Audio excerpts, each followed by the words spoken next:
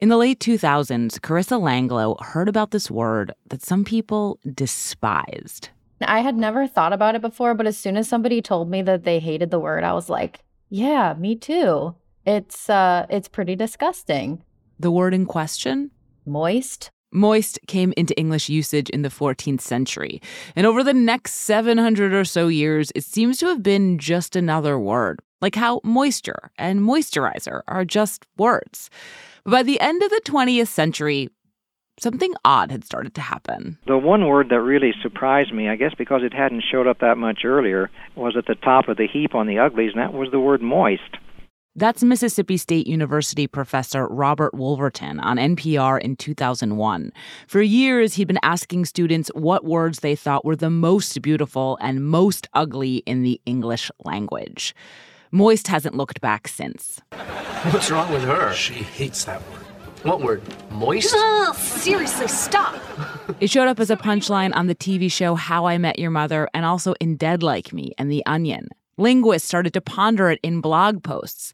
The Facebook group, I Hate the Word Moist, attracted thousands of members. By the early 2010s, New Yorker readers had selected it as the word to be removed from the English language. Dane Cook had done a stand-up set about it, and People magazine even got some of the sexiest men alive, including Christian Slater and Tyson Beckford, to say it. Moist. Moist. Moist. Moist. Sick. Carissa hadn't liked the word moist either, but as she watched the moist aversion grow, it struck her as strange. I feel like you would have to have been told at some point that somebody else hated that word for you to even think of that as your least favorite word. And so she took this strange subject she'd been thinking about for a while and emailed someone about it. You emailed us a question. What was your question? Why does everybody hate this one word? You need to solve this mystery for me.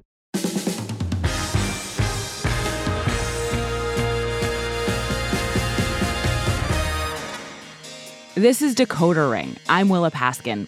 We're really lucky to get a lot of emails from you, our listeners, suggesting topics for the show. We love getting these emails. And so in this episode, we're taking on 5 of them. We're going to look not just at the word moist, but at kids' menus and succulents and why we have red and blue states and even why the chicken crossed the road. It's an eclectic bunch of subjects with fun and surprising answers that all come thanks to you. So today on Decoder Ring, let's jump into our mailbag.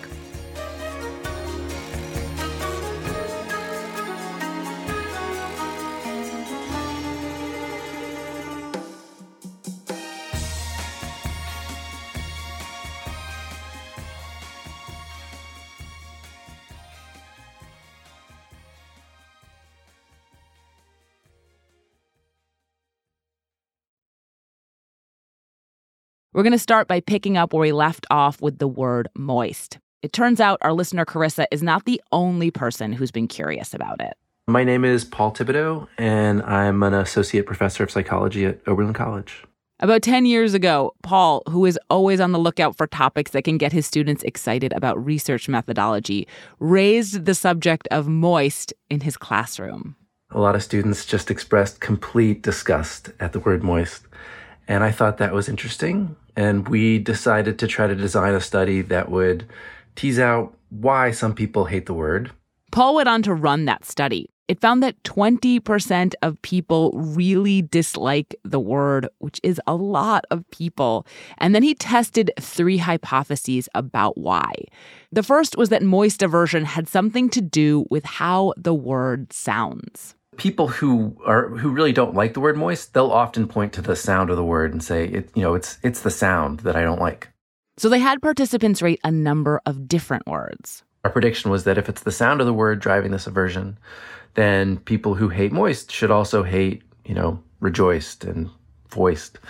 That's not what we found. So nobody really disliked those words. The second theory was that people didn't like the word because of its connotations, be they sexual, think moist panties, or just a connection to bodily secretions. And so they also asked participants to rate words about sex and bodies. So like puke and phlegm and vomit and stuff like that. And it really was those the disgusting bodily functions, not the sexual connotation words, but it really seemed like the aversion was driven by the semantics of human bodies. So it's almost like it was moist was more like related to sweat than to like panties in your like findings, basically. Yep. The third thing they wanted to look at was how much the whole thing was just a fad, a meme, a dislike people were passing around, which is also, it turns out, the hardest thing to test for. It's hard to interpret, but we do think there's some fad component to it. There seems to be a very strong cohort effect. We surveyed like over 2,000 people, and the people who were most likely to find moist aversive were sort of young people in the kind of 20 to 30 age bracket. At the time, it was young women who tended to be a little bit more sensitive to disgust on average. The point here is that lots of people have random word aversions and affinities and always have, as captured in this famous Monty Python sketch. Newspaper, litter bin, dreadful tinny sort of word. Tin. Oh, don't say tin to Rebecca. You know how it upsets her. But these preferences tend to be singular. Carissa, who emailed us this topic, really likes the words carbuncle and avuncular, for example. But that kind of singular reaction is not what you see in Paul's study. Instead, there's a group reaction, suggesting that something collective and cultural is going on. And that understanding of what's going on with moist seems to be the one that's had legs. It's not a dry cake, is it? No, it's not dry. So, it must be wet. But you wouldn't say that, would you? You wouldn't say you've got a wet cake. Any other word? That's a TikTok where one guy is desperately trying to get another to say the word moist. It's in the same spirit as a recent viral tweet by the user Vinnie Thomas that reads, "I will never forget when all of you pretended to hate the word moist. You ruined that word's entire career. And for what?" But when I asked Paul if he thought our aversion to moist was fading, he wasn't so sure. I don't know. I thought it would, but I'm still seeing a lot of negativity around the word moist. I think it would be worth collecting some new data on it. Yeah, we're all doing this. Are we still doing it? If Paul does that follow-up study, we'll let you know how it goes.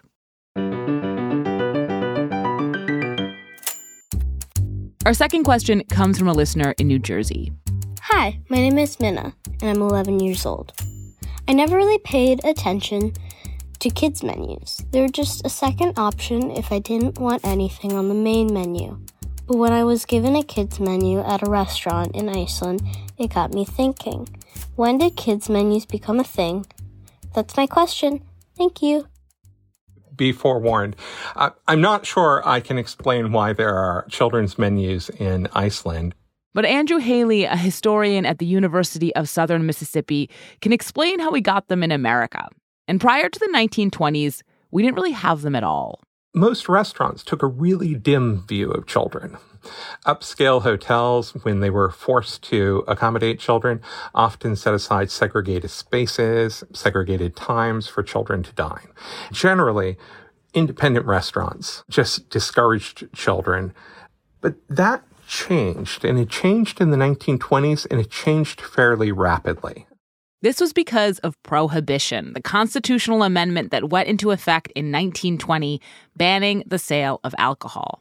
When we talk about Prohibition, we usually talk about the rule breakers, the restaurants, the cabarets, the speakeasies that defied the law and served alcohol. But restaurateurs, for the most part, didn't break the law. So what happened is tons of bars closed and lots of restaurants stopped serving alcohol. So they'd lost a revenue stream, and they also had all this new competition because a lot of the bars that closed reopened as restaurants. In fact, the number of restaurants in the country tripled in the 1920s, and all of them were looking for new customers, and there was a whole half the population they'd been ignoring. Restaurants in the 19th century had been very suspicious of women diners, but in the 1920s and the early 1920s, restaurants really make a push to get these women to start dining out on their own, dining out during the daytime when they're shopping downtown. The problem is many of these women have children with them, and the restaurants are not accommodating the children. And so they start to. In 1928, for example, Marshall Field's, the Chicago department store, introduced a children's menu. And that's a huge deal. Within a year, they see the number of children diners increase by 5% during weekdays and 20% during the weekends. That's over 1,000 children showing up on the weekend to dine at this restaurant.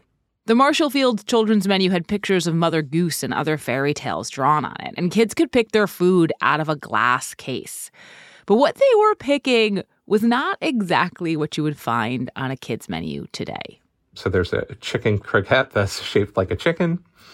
And really weirdly, there is a sweetbread croquette shaped like an eye. Don't quite know what the appeal of that was, but there you go. And what Marshall Field is able to say to parents is, look, we are so good at feeding children. The foods that your children won't eat at home, they will eat when they come to our restaurant. What are they, like, feeding them broccoli? Like, what is it? Yes, they're feeding them broccoli. And boiled meats and lots of vegetable platters. The appeal is that the food will be viewed as healthy by parents. And it worked. Kids' menus spread very quickly, and the broccoli quotient started to come down pretty fast, too. First during the Great Depression, when parents were more concerned that their kids were eating at all than worrying about whether or not it was healthy, and then further still after World War II. There's a lot of writing about this time about how children are actually help play a role in the consumer choices that parents make. And so if you want to get parents to go out and dine out, right, to not stay home with the TV dinners, you actually have to incentivize it for the children themselves. And so in the post-war era, what you get is you get restaurants that not only start producing food for children, but produce incentives for children. And so you have restaurants that will give a child a balloon if they come in, or cardboard toys, or, the Howard Johnson placemats with the games on them. This is when you start to see the food that we now expect on children's menus: grilled cheese and chicken fingers and hot dogs and hamburgers. The last two being kids' food staples that you never, ever would have seen on a menu, even just a few decades earlier. Hamburgers in the 1920s were this kind of highly suspect food. It was ground meat. Anything could be in ground meat. And before the regulation of the meat industry, anything often was. But suddenly, in the post-World War II era, we're finding these two foods that at one point in time we wouldn't, adults wouldn't eat. They're now feeding to their children because children are dictating their diets. And these ideas about what children want to eat when they have a choice, whether they're true or not, are still guiding kids' menus in America and also apparently Iceland to this day.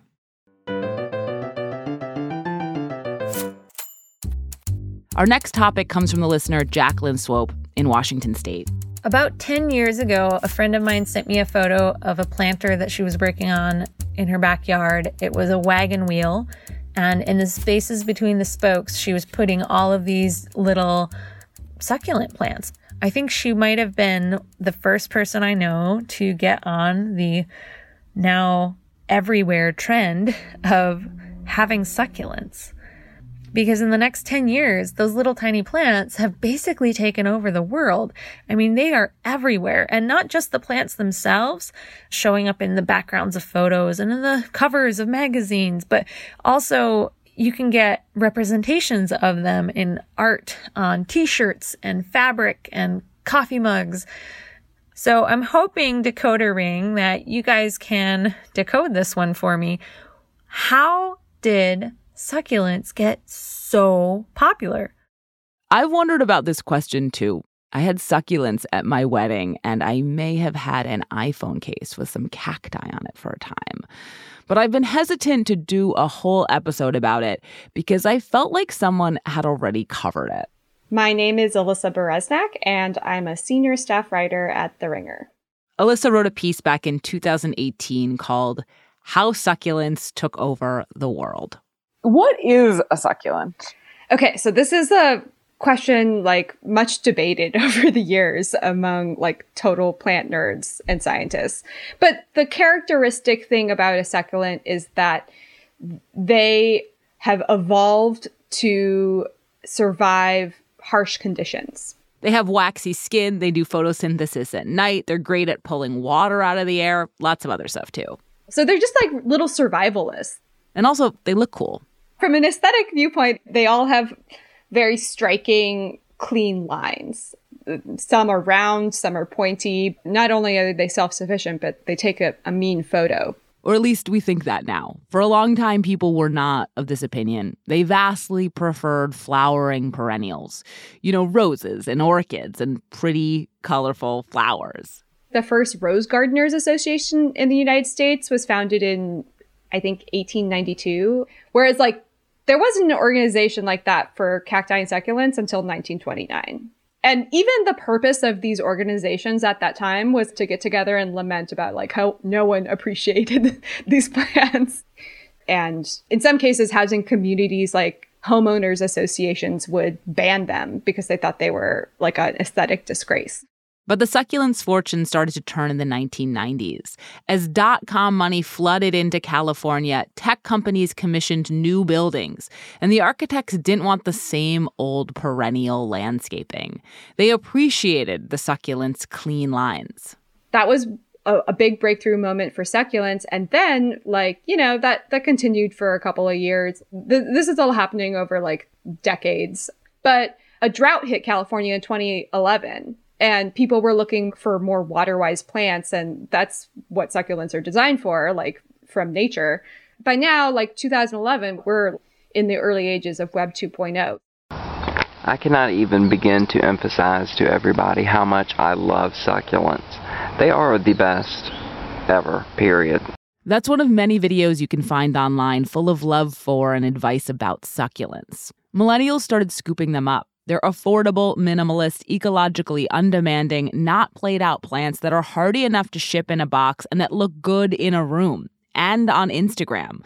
Plus, they're, as mentioned before, survivors, which means they are very hard to kill, even if you're a negligent plant parent. They're the plants that are most able to be the buddies of humans. Like, they're just so resilient. I mean, they have to have light. Like, there are, you know, like, big disclaimer, like, I've killed my fair share of succulents. That was back when Alyssa first started getting into plants, though. As I was becoming more of an adult and, like, sort of growing out of my 20s, I was like, now I'm serious about interior design.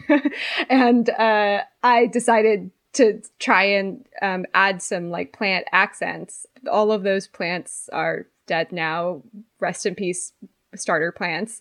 But as a result, I think I sort of realized that succulents were the way to go in many ways because they didn't require much effort from me, and I was still getting my sea legs in the gardening world. Plenty of other millennials were having a similar experience. Of course, millennials documented their plant purchases because they document everything, and that created influencers. Succulent influencers include Instagram accounts and hip plant stores that seek out really cool-looking specimens. They include people who do crafts and displays with succulents glue-gunned into artful arrangements. And they also include a plant explorer and breeder who introduces wild new patented varietals which slowly make their way across the internet and into people's homes. Between 2012 and 2017, cactus and succulent sales jumped something like 64%. And then the largest breeder and grower of succulents in the world, it's a company called Altman Plants in California.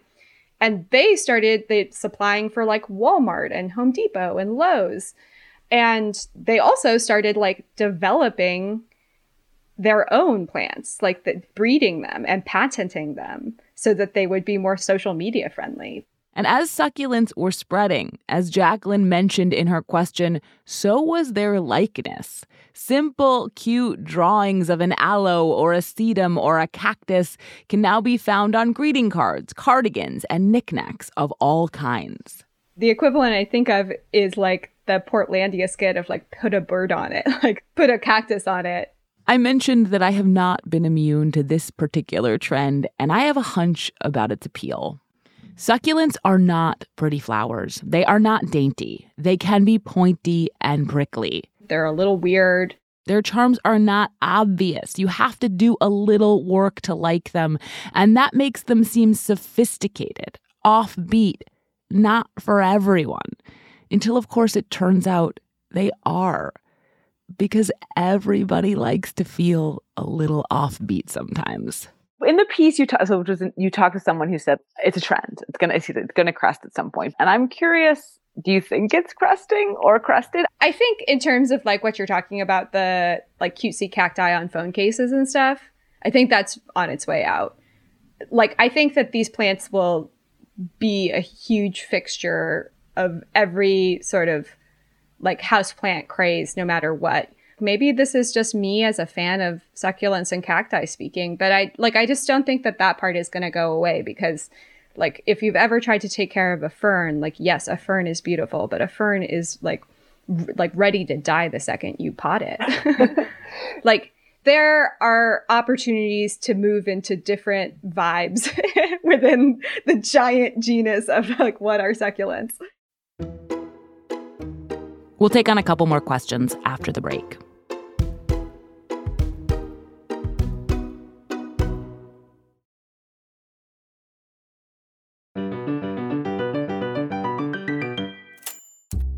Let's dive back in with our next question. My name is Josh Einson, and I live in Los Angeles, California. During the last election cycle, I got into a conversation with my best friend, who is younger than me, about red versus blue states. He was asking if Democrats had always been blue and Republicans had always been red, and I was stumped. I feel like when I was younger, the colors weren't necessarily tied to the parties when the maps were being put up on election nights, but am I imagining that? When did red states and blue states become a thing? And now I'm going to get out of my closet because it's hot and sweaty in here. Thank you. Yeah, it's a pretty recent phenomenon, actually. Katie Uva is an historian. It's very pervasive, very universally recognizable in the United States, but is of somewhat recent vintage. And it's pretty tied up with the history of television. Prior to television, citizens got their news via radio or newspaper, which weren't in color. And neither was early TV. And that big map, the black portions of it, indicate where the Democrats are in the lead. And those with the stripes, where the Republicans are leading so far. But TV colorization happened over the course of the 1960s. So that was part of the impetus to have color-coded maps and to also have big striking visuals. It was mainly just you needed contrasting colors. It needed to be very clear who won which thing. The polls have closed or just about to close now in about 16 states around the country. So let's look at our map first. 1976 was the first time there were illuminated, color-driven maps used across all three networks. But the anchors didn't address the map directly that much. And when they did, red and blue were randomly assigned. Now, if we can take a look at our map, and let me point out to you its more salient features and colors. The blue lights, of course, indicate that we have called a Republican winner. The red lights indicate we have called a Democratic winner. Up to this point, there had been an association between Democrats and red and Republicans and blue going back to the colors of the Confederate and Union armies. But it wasn't that strong of an association. And in the coming years, the networks started to do their own thing. The attribution of blue to Democrats and red to Republicans happens in a sort of piecemeal way over the 80s and 90s. By 1992, CBS, ABC, and CNN had blue for the Democrats, and NBC was still doing blue for the Republicans. By 1996, everybody was doing blue for the Democrats. So 1996 is the first election where all the major broadcasts are doing it the same way. This consistency allowed viewers, armed with remote controls, to switch between channels without getting confused. Good evening. Welcome back, I hope, to our political coverage of Election 96. Welcome if you're joining us for the first time. If you take a look at the map of the country up there, you can see, at least in color terms, what it looks like up until now. It is now. But still, in 1996, though the maps were physically central to the election night newsrooms, they weren't that central to the coverage. But that was not the case in the next election. There we have the electoral map. The red is for Governor Bush. The blue are the states that Vice President Al Gore has won. There are 3 states that are still too close to call. Everybody was looking at the electoral map, and for a really long time. Like, the election wasn't actually called until December 12th. So if you think about weeks and weeks of wall-to-wall news coverage and newspaper coverage, and everybody was trying to understand what had happened in Florida.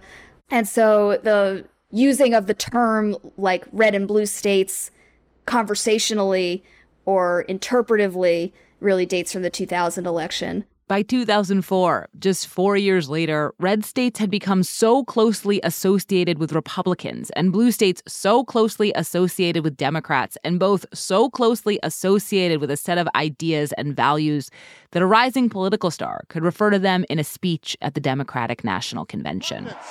The pundits like to slice and dice our country into red states and blue states. We are one people, all of us defending the United States of America. It was a relatively new way of describing our political allegiances, but it already felt entrenched. And now, almost 20 years later, it feels even more so. On to our last question. Hi, my name is Mariana, and I'm a dog groomer from Louisville, Kentucky. I don't remember the first time I heard the "how does the chicken cross the road" joke. The other day, I was thinking about it, and it just struck me that it's so strange. Every person I've ever met knows this joke, and yet I don't think I know anyone who's ever laughed at it or thought it was funny. My question is, why is "how did the chicken cross the road" such an iconic joke? It's weird, it's confusing. I feel like I don't understand it. I feel like most people who tell the joke don't understand what it means. Why is this our go-to iconic joke? To take this one on, I had a chat with Ian Brody, a professor of folklore at Cape Breton University, who's helped out with previous episodes. We jumped right in. In a structure, it's a riddle. The standard question and answer, where you anticipate some kind of, not necessarily profound, but at least clever answer, some kind of wordplay, something is happening. And there isn't. So all of a sudden, it's making fun of riddles itself by having the most boring, podunk answer. Well, why else would a chicken cross the road? It could only be to get to the other side.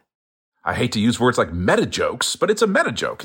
It's interesting, though, right? Like, to start kids on a meta joke, it's like the thing jokes do is not what you expect, but they don't expect anything about jokes yet.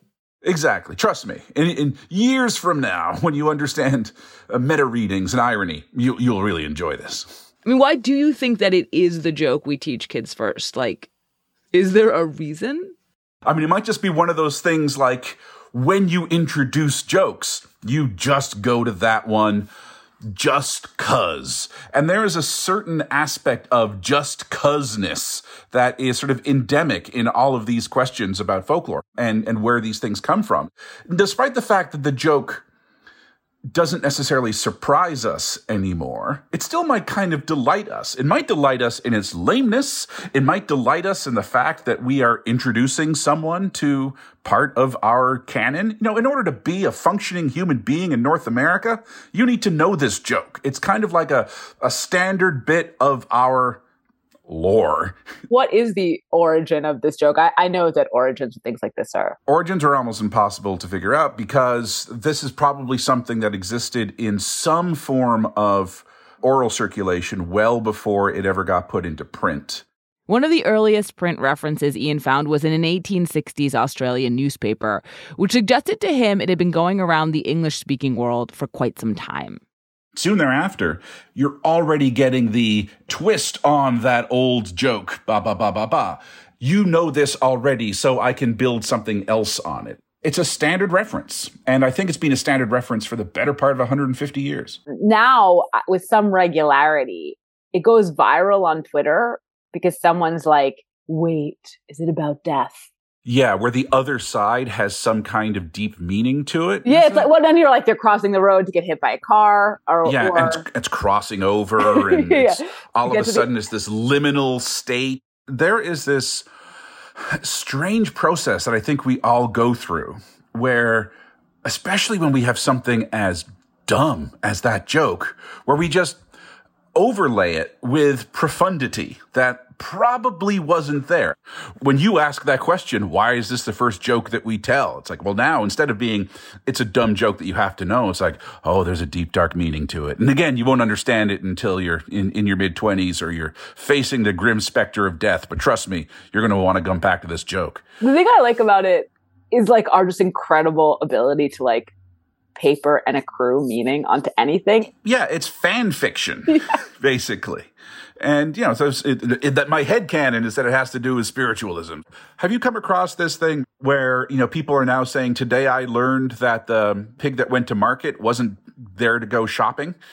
It was there to be sold. Yeah. This also reminds me of like Ring Around the Rosie, only because Ring Around the Rosie does have this, like, it's about disease, right? It's like, I mean, maybe this is... Oh, my dear, no, it doesn't. It doesn't. It's so funny. It's amazing. I'm popping in to say that what I was referring to is the idea that Ring Around the Rosie, with its references to falling down and ashes and a rosy rash, has to do with the plague, the Black Death, and specifically the time it swept over England in the 1660s. Is that not true about Ring Around the Rosie? It is not true. It has been disproven, but it was something that started to crop up. I think it was only in like maybe the 1930s. Philip Hiscock, who used to teach at Memorial University, basically did the work and it's like, yeah, no. I mean, maybe late 19th century people started describing it, but again, it's an explanation that of meaning that's being superimposed upon it. Because we're like, why are we saying ashes, ashes? It's like it has because sometimes we do and sometimes we don't. Sometimes it's like husha, husha, or Russia, Russia, or, you know, why do we all fall down? It's like, well, it's because we're all dead of the plague. Like, no, it's because falling down is fun when kids do it because they're small and they're not hurting themselves. We've been doing this forever, is also just like imputing more serious meanings to children's rhymes because we're like, it can't just be that simple. It's difficult for us to imagine either nonsense or sort of joyous play in our artifacts. It's like, oh, this must have stuck around because it's important somehow. Even if the meaning is lost, it's like, nah, it's just fun. And I hope this was fun for you too. I know that it was fun for us. Thank you so much for all of your questions. Thanks for thinking about the show. And thank you for listening. This is Decoder Ring. I'm Willa Paskin. You can find me on Twitter at Willa Paskin. And if you have any cultural mysteries you want us to decode, please email us at decodering@slate.com. Truly, we love getting these emails. They are extremely helpful. They are really fun to read. Even if your suggestion did not show up in this episode, I promise that we read it and we loved it. I'd like to thank Mark Lieberman and Susan Schulten. I'd also like to give a shout out to a couple of listeners who have also suggested the topics we covered today. Jessica Wagstrom also suggested Why Did the Chicken Cross the Road, and Ash S. mentioned succulents in an email a while back now. This episode was written by me, Willa Paskin. I produced Decoder Ring with Katie Shepard. This episode was also produced by Sam Kim. Derek John is Slate's executive producer of narrative podcasts, and Merritt Jacob is senior technical director. If you haven't yet, please subscribe and rate our feed in Apple Podcasts or wherever you get your podcasts. And even better, tell your friends. If you're a fan of the show, I'd also love for you to sign up for Slate Plus. We're doing a Slate Plus episode that's like a behind the scenes on how we made this season. It'll come out in a week or two. And Slate Plus members get to listen to Decoder Ring without any ads. Their support is also crucial to our work, so please go to slate.com/decoderplus to join Slate Plus today. That's it for us for this season. We'll be back in the spring. Until then, be well. And thank you for listening.